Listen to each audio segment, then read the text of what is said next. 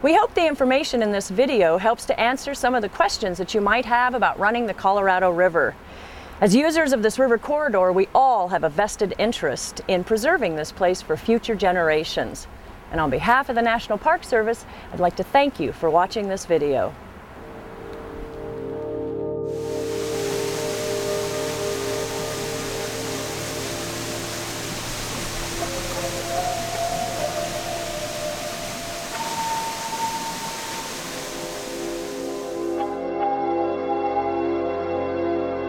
Ever since humans took their first peek over the edge of the Grand Canyon, it's influenced a tangible respect from anyone who's seen it.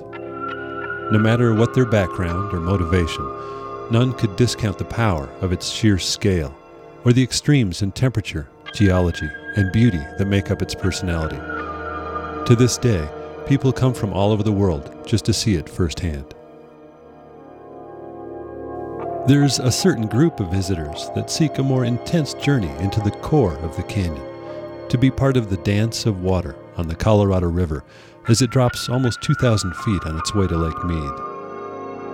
It's what the Hualapai tribe calls Hayatata, or the backbone, and running its length through Grand Canyon National Park is surely one of the prime outdoor experiences available anywhere in the world.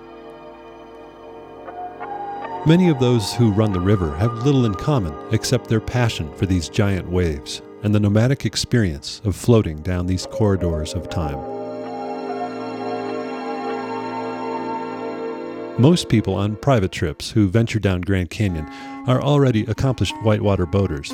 Even so, the challenges and adventures of the next days will prove to be at times both awe-inspiring and challenging. This section of the Colorado River is one of the top 10 of the world's whitewater runs. It also provides for the rare experience of drifting through one of the 7 natural wonders of the world. No doubt you've committed time and resources to support your intention to go on this trip. Now that your opportunity has arrived, we hope that the river users who've gone before you have traveled lightly, so that your experience can be as enjoyable as theirs was. Not only is it your turn to run the canyon, but it's your turn to be a steward in a continuous team approach to protecting the cultural and natural resources of the canyon ecosystem. The Grand Canyon is a world of extremes and contradictions. It's tough to truly understand the contrast between its geologic power and the fragile resources that exist here.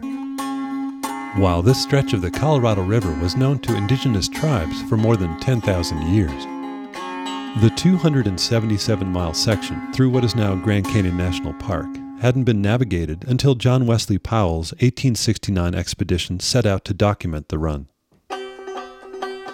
Powell and his team wrote about their first-person accounts of the journey and helped focus national attention on the area. What his group experienced was a wild river with no dams controlling its flow and no other river runners to compete with for camp spots. Today's reality is a bit different. The river is dam controlled, and the run has become so popular that today roughly 29,000 boaters float the Colorado River each year. Modern boaters face some of the same challenges that Powell's team did, but with the advantage of modern equipment and detailed maps.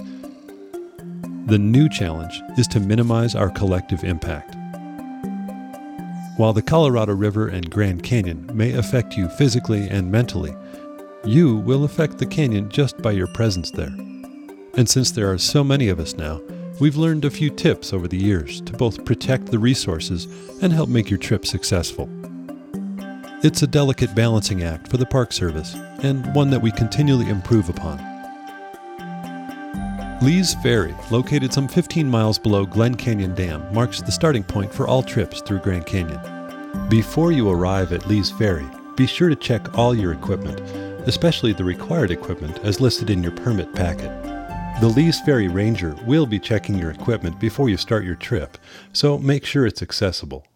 Remember, there are no river equipment suppliers or repair facilities near Lee's Ferry, so be sure your equipment is in working order before you leave home. 150 people may launch on any day in the summer. The launch ramp becomes a very busy and potentially dangerous place.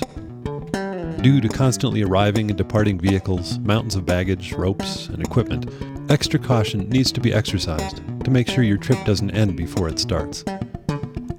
We recommend that private trips arrive a day before their launch to rig and camp at the private river camp to get an early start on launch day.